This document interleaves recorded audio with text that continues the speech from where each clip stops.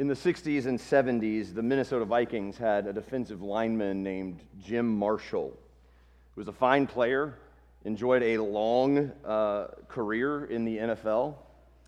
Unfortunately for Jim Marshall, however, the play that he's best remembered for is one that I'm sure he'd rather forget.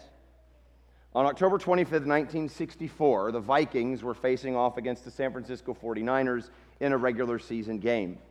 And on the crucial play, 49ers running back Billy Kilmer fumbled the ball. And Marshall, demonstrating awareness, quickness, and athleticism, scooped up the loose ball on the run and sprinted full speed all the way to the end zone. The only problem is that he had run to the wrong end zone. In the confusion surrounding the fumble and the mad scramble for the ball, he had gotten turned around, and he ran full speed in the wrong direction. And so instead of scoring a defensive touchdown for Minnesota, he gifted a 2-point safety to the 49ers. And he didn't even quite realize his mistake until one of the 49ers players came into the end zone and gave him a high five to thank him for the extra help. Well, that gaffe earned poor Jim Marshall a nickname that wouldn't go away: Wrong Way Marshall. NFL Films dubbed the play the #1 bad play in league history. You feel bad for him. He was working hard. He did what he was supposed to do with great skill and prowess, but he got mixed up and went to the wrong end zone. It's very easy for Christians to be a little like this, to spend a great deal of effort and to succeed admirably at the wrong thing because we've run for the wrong end zone. We've gotten mixed up, and we're looking at the world from the completely wrong perspective. In Matthew chapter 6, verses 22 and 23, Jesus aims to get us turned around in the right direction and make sure we're headed for the right end zone. So I invite you to turn to Matthew chapter 6 if you haven't already, as we continue our series, Entrusted, this 4-week walk through this passage of Matthew 6, 19 down through 34, as we consider the notion of stewardship, what it means to be those who manage God's resources on His behalf. The basic principle of stewardship, as we said last week, is that we don't own anything. Nothing that we have that we think is ours is really ours. The earth is the Lord's and the fullness thereof, the world and all those who live in it. It's all His. So what we are entrusted with to do is to carry His resources, to invest His resources in ways that please Him, in ways that He intends for those resources to be used. I'm going to read verse 19 through 23. Last week we looked at verses 19 to 21. Today we're adding verses 22 and 23, and that'll be our focus. But just for context, we're going to read all of those verses beginning in 19. Do not lay up for yourselves treasures on earth, where moth and rust destroy, and where thieves break in and steal. But lay up for yourselves treasures in heaven, where neither moth nor rust destroys, and where thieves do not break in and steal. For where your treasure is, there your heart will be also. The eye is the lamp of the body. So if your eye is healthy, your whole body will be full of light. But if your eye is bad, your whole body will be full of darkness. If then the light in you is darkness, how great is the darkness? May the Lord bless us as we consider His word today. In the context of these verses, of this paragraph, and with verses 19 to 21 immediately preceding it, this don't store up treasures on earth, but store up treasures in heaven, it's clear that verses 22 and 23 are all about our perspective concerning this world and our place in it. It's all about how we look at the world, how we see material possessions and investments, what Jesus called treasure back in verse 19. It's all about our perspective on our treasures and resources, the lens through which we view our lives, our money, our possessions, our time, our gifts, our talents, and everything else that is in your life. And there's sort of an implied question for self-diagnosis here. Which kind of treasure do you regard as ultimate? Which kingdom are you living for? Toward which end zone are you running? It's those implied questions that Jesus is answering in these verses. So I want us to break down a little bit of what Jesus means, and then we'll see if we can't put some handles on it and try to make this a little more practical so we can get it worked out in our lives. So what he does essentially in verses 22 and 23 is give us this contrast between a good eye and a bad eye, between light and darkness, right? Good. If you have a good eye, you'll be full of light. If you have a bad eye, you'll be full of darkness. And so one possible meaning here of the good eye is that good represents righteousness, while the bad eye represents corruption. So the good eye is seeing in line with the kingdom of God, and the bad eye is seeing in a way that's incompatible with his kingdom, and thus is actually unrighteous and wicked and worldly. So the question then, of course, is essentially, are you viewing your life and possessions in a manner that's more consistent with the righteousness that characterizes God's kingdom, or with the corruption that characterizes this godless world? In other words, is your view of money more like that of Christ, or is it more like the world's? Does your perspective of life and wealth cultivate a heart of righteousness and selflessness, or does it cultivate the hoarding and selfishness of unbelief? Those are the end zones that we have the options to run for. Another nuance that sheds some light on Jesus' meaning here is a look at the terms Jesus uses in the original language. So when he says, if your eye is bad, that word bad is translating the Greek word for evil. If your eye is evil. And an evil eye in ancient cultures was an idiom for a jealous or grudging spirit. It was more than just bad eyesight. It was more even than just an eye that loves wicked things. It was particularly a spirit that is greedy and that is envious and jealous. So the evil eye then looks on the possessions of others with envy. Wish I had that. Why is he getting all that and I'm over here, wasting away? So the evil eye is the greedy eye, the envious eye. And that other phrase, if your eye is healthy, translates the Greek word for simple. So you can have an evil eye or you can have a simple eye. And in that context, I think the sense of simple is that it lacks ulterior motive. It's sincere. It's plain. What it sees is accurate and it doesn't want more than its own share. Whereas the evil eye is a greedy, selfish, envious eye. The healthy eye is the simple eye. And so the difference between a bad eye and a good eye is the difference between envy and contentment.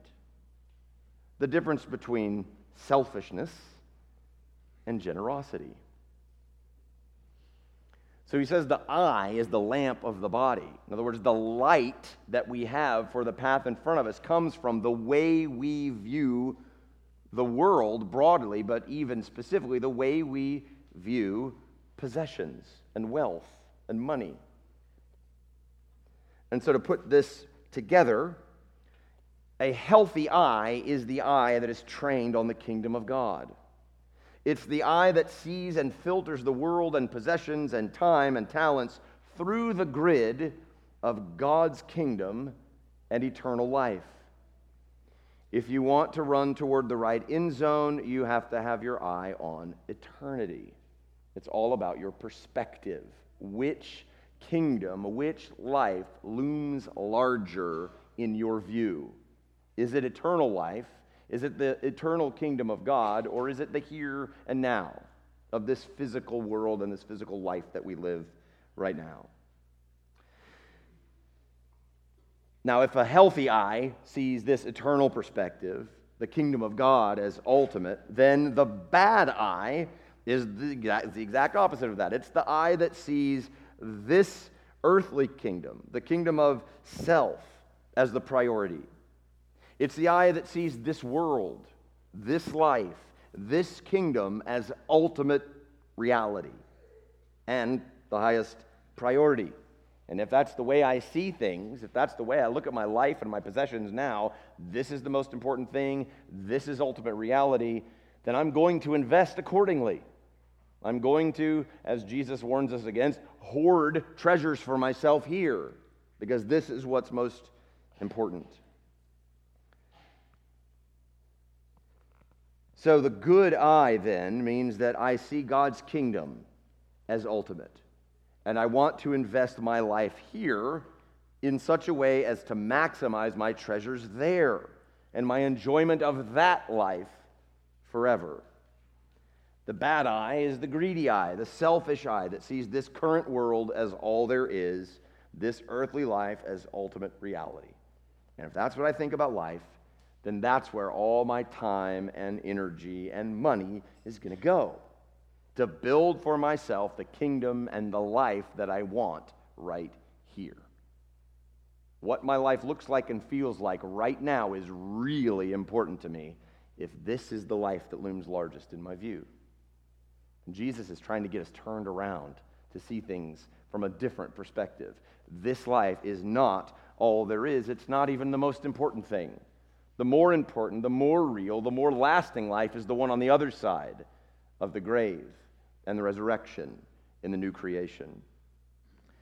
When he says at the end of verse 23, if then the light in you is darkness, how great is the darkness? Essentially what he's saying is, if your only source of light, right, because the eye is the lamp of the body, that's what brings light to your path and helps you see the world.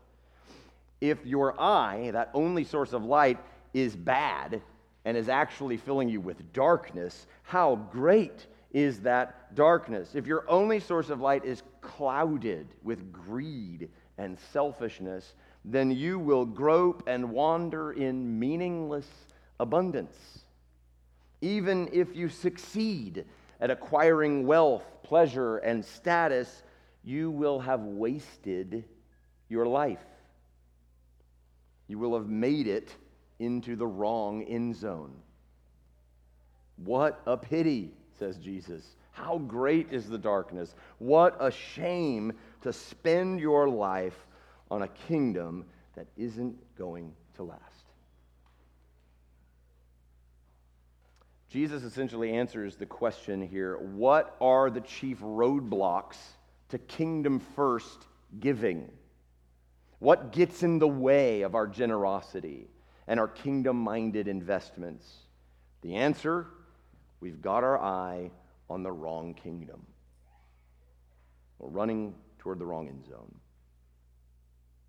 So the summary so far, verses 19 through 23. Don't waste your time hoarding treasures on earth because they won't last. Instead, build up treasures in heaven.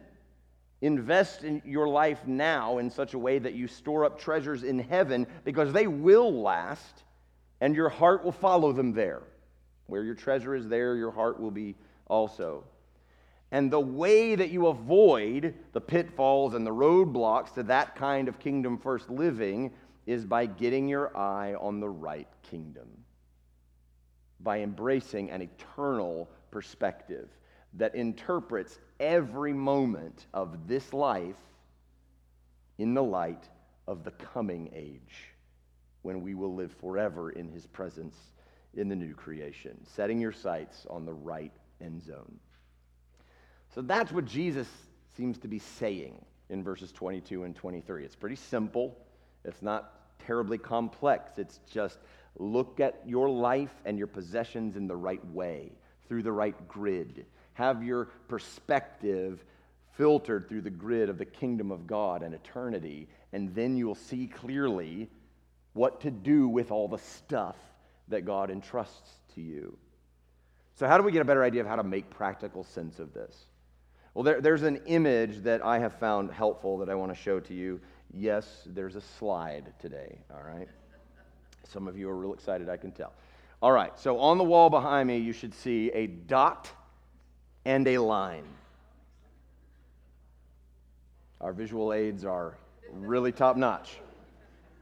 When you get a slide from me, it looks like this, all right? So you choose. So the dot over here on the left of the screen represents your current life. This is life in this world. This is all that you have, all of your money and possessions, your house, your car, your clothes, whatever, your family, your wife, your kids, your friends, your relationships. This is everything that you have, everything that's true about your life now is in that dot. And that dot is comparatively small. It's got a start, it's got an end.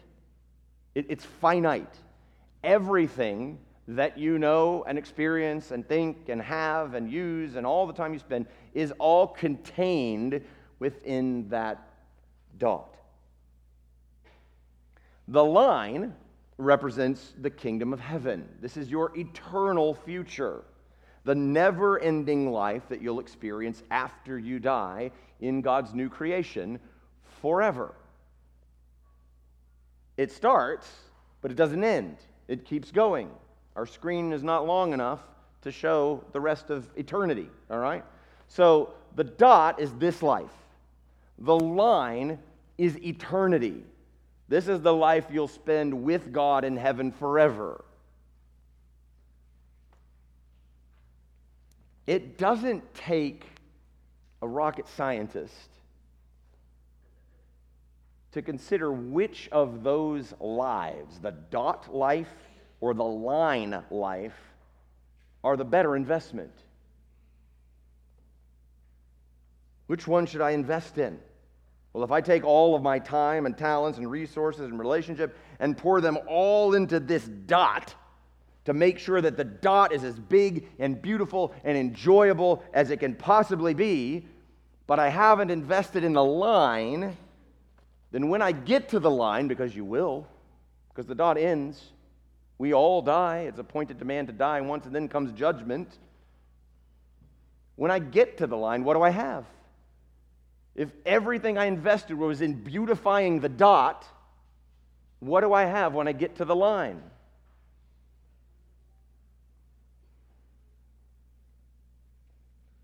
I thought I was going to get to take all my dot treasure with me. You can't.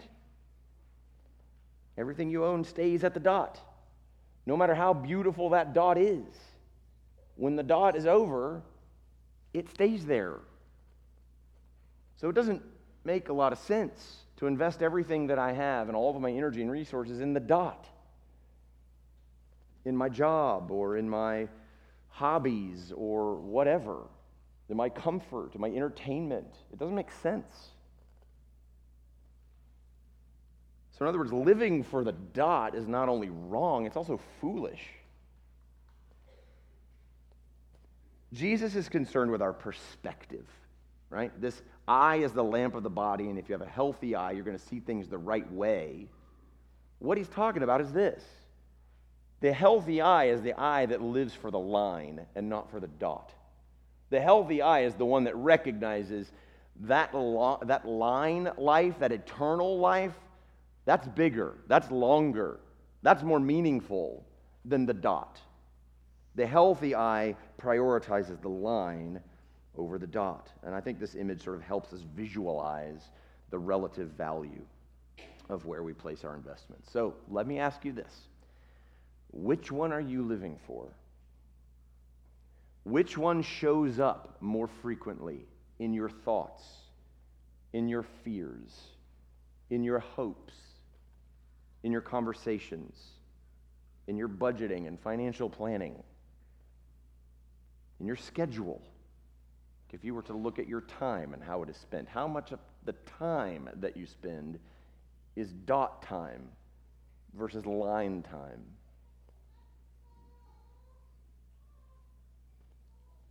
Is there more stuff in your life, plans, conversations, money, relating to making the dot the best it can be, or making investments in the eternal kingdom that will never end?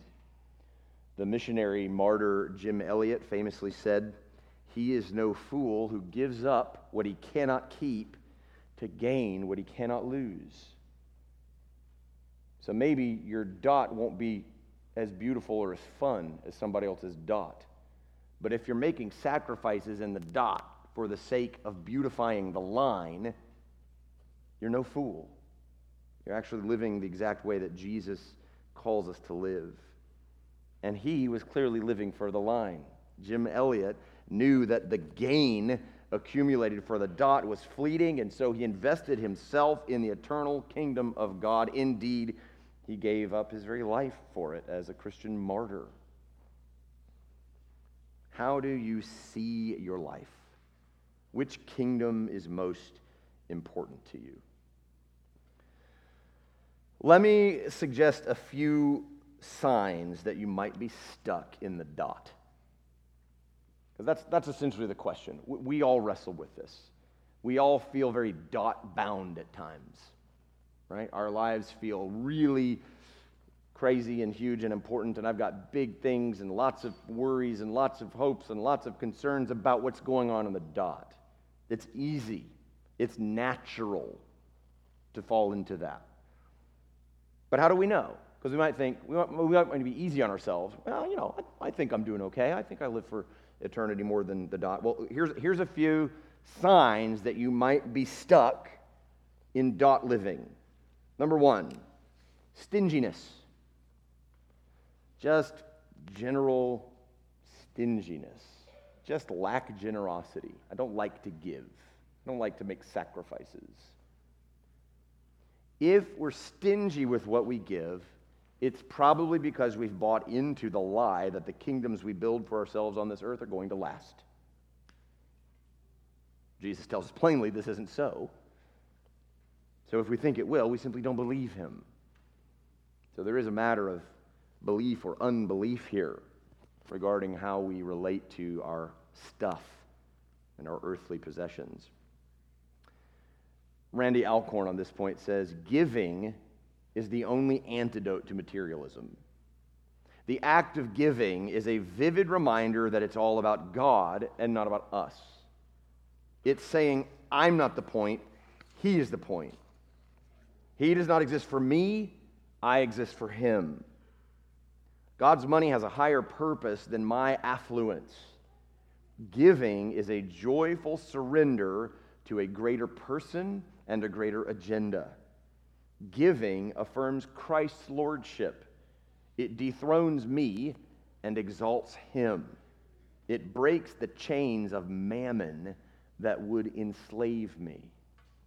That actually touches on the verses that we'll look at next week about whom we're enslaved to. But the notion here of the antidote to materialism, that is, this overvaluing of what we have and what we possess and what we can hoard for ourselves, the antidote to stinginess is giving.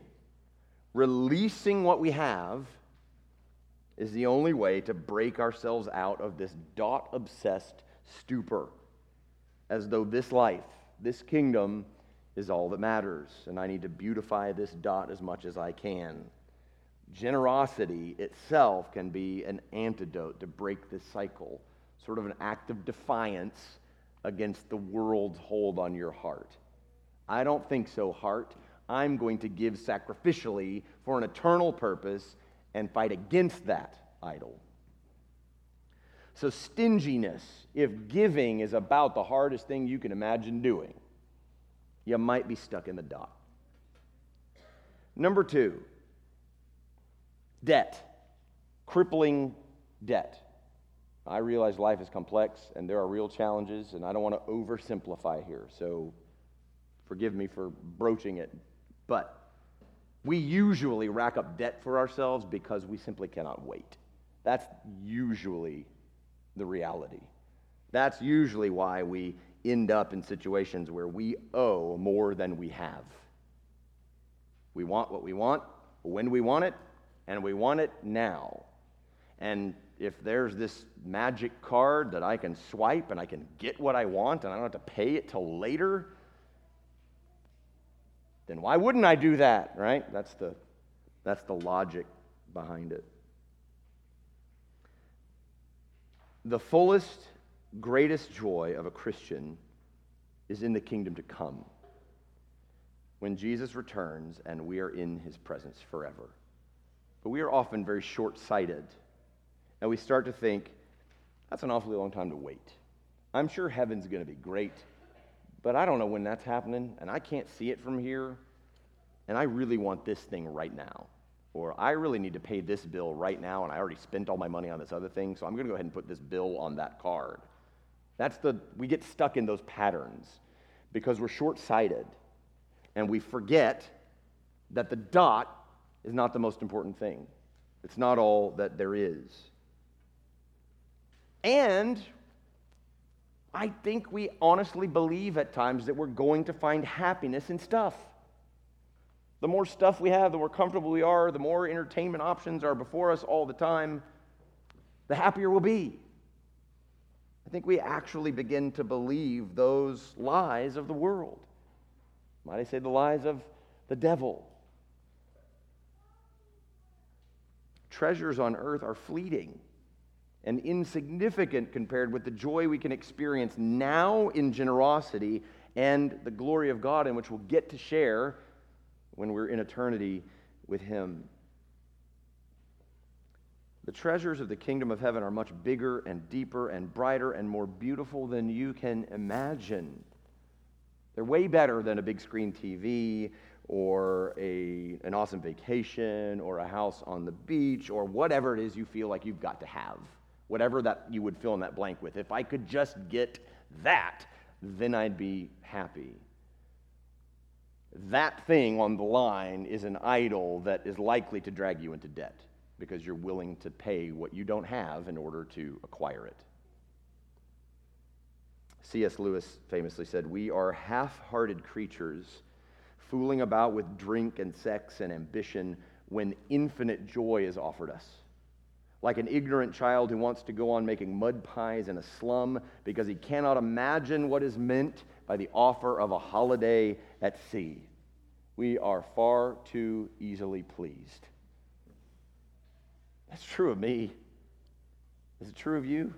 We're far too easily pleased. We think we're going to find happiness and pleasure and joy in the beautifying of the dot, instead of deferring that joy to an eternal kingdom that's going to last.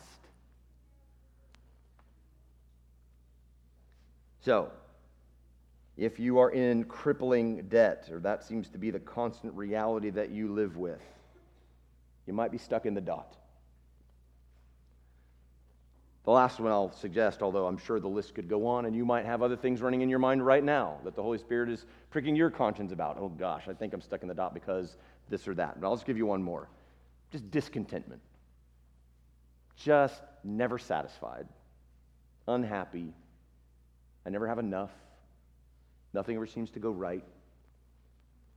If you're just discontented with life, it may be because you're expecting too much from it. The Bible tells us this is not our home. This is not the rest that God has promised to us. This is wilderness living. 1 Peter calls us aliens and sojourners. We're exiles. This is not home. We are people who belong to a heavenly kingdom that we can't see, that we haven't arrived at yet fully. So if we're expecting our wilderness life to be filled with comfort and joy and happiness and all of the sort of blessings and ease that we can imagine, then you're probably expecting too much from this life. Sometimes we try to establish for ourselves a sort of paradise on earth, and it's just not working. Why can't I get happy? Well, because this isn't paradise. Because this world is not your home. Because God created you and Jesus saved you to invite you to the line not the dot. The line is where Jesus' mind is, and it's where he calls our mind to be as well. So if you're just discontented with life, maybe you're living for the dot instead of for the line. Friend, where do you find yourself today? Are you living for the line of eternity and its rewards, or do you feel like you might be stuck in the dot? Are you investing your time, money, and talents for the kingdom of God or for the kingdom of self? Are you running for the right end zone? Maybe as an exercise to sort of help you think through this, you could get a pen and paper and write down, what are my values? What are the things that I believe are most important to me? What motivates my giving and spending patterns? What kingdom causes am I investing in, and how? Is my life characterized by generosity or by stinginess and greed? Sometimes when you write out things like that, you'll find there's a gap between what I say I really value and how I'm actually living. And that gap, awareness of that gap, is a mercy, because it's God calling to us. Leave the dot. I'll take care of the dot. You focus on the line. Which kingdom do you think Jesus lived for? How was his eyesight? In Ephesians 5, Paul, the apostle, is instructing husbands on how to love their wives. And in that passage, he says, of Christ, husbands, love your wives as Christ loved the church and gave himself up for her, that he might sanctify her, having cleansed her by the washing of water with the word, so that he might present the church to himself in splendor, without spot or wrinkle or any such thing, that she might be holy and without blemish. See, the Son of God took on human flesh and gave up his life to rescue for himself a bride, a people for his own possession, an eternal inheritance. He had his eyes on the eternal kingdom, where those he saved by the shedding of his blood would live with him forever and share in his glorious reign. And because Jesus died to sanctify the church, to cleanse her and present her holy and without blemish, there's hope for us, even in the midst of our twisted, kingdom-distorting, dot-obsessed vision. Where we've been greedy and discontented, he can cleanse us. He can make us new. He can give us new eyes to see the way he sees. If you'll ask him to, he'll take your upside-down, inside-out perspective on treasures and flip them right side up, freeing you to generously unleash your resources for his glory and for your eternal reward. Let's get our eye on the right end zone. Let's pray. Father, we thank you that you include passages like this in your word to challenge us, to make us aware of our own weaknesses and our own tendencies to slide back on an incline toward ourselves and our comfort, toward our joy, toward our ease. And we confess, Lord, that sometimes giving is painful. Sometimes giving feels like death to us. Yet, Lord, we thank you that you've given us in Jesus Christ a model of self-sacrifice and of giving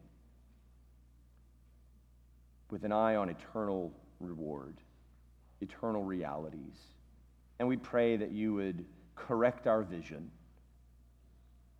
that you would fix our eyesight so that we might see the line of eternity and life in your presence forever as bigger and more beautiful and more important and more joyful than life on the dot of life in this world. Help us, Lord, to live faithfully as your stewards investing in things that will last for your glory, for your kingdom. Make us more like Jesus in this, we pray, for his sake.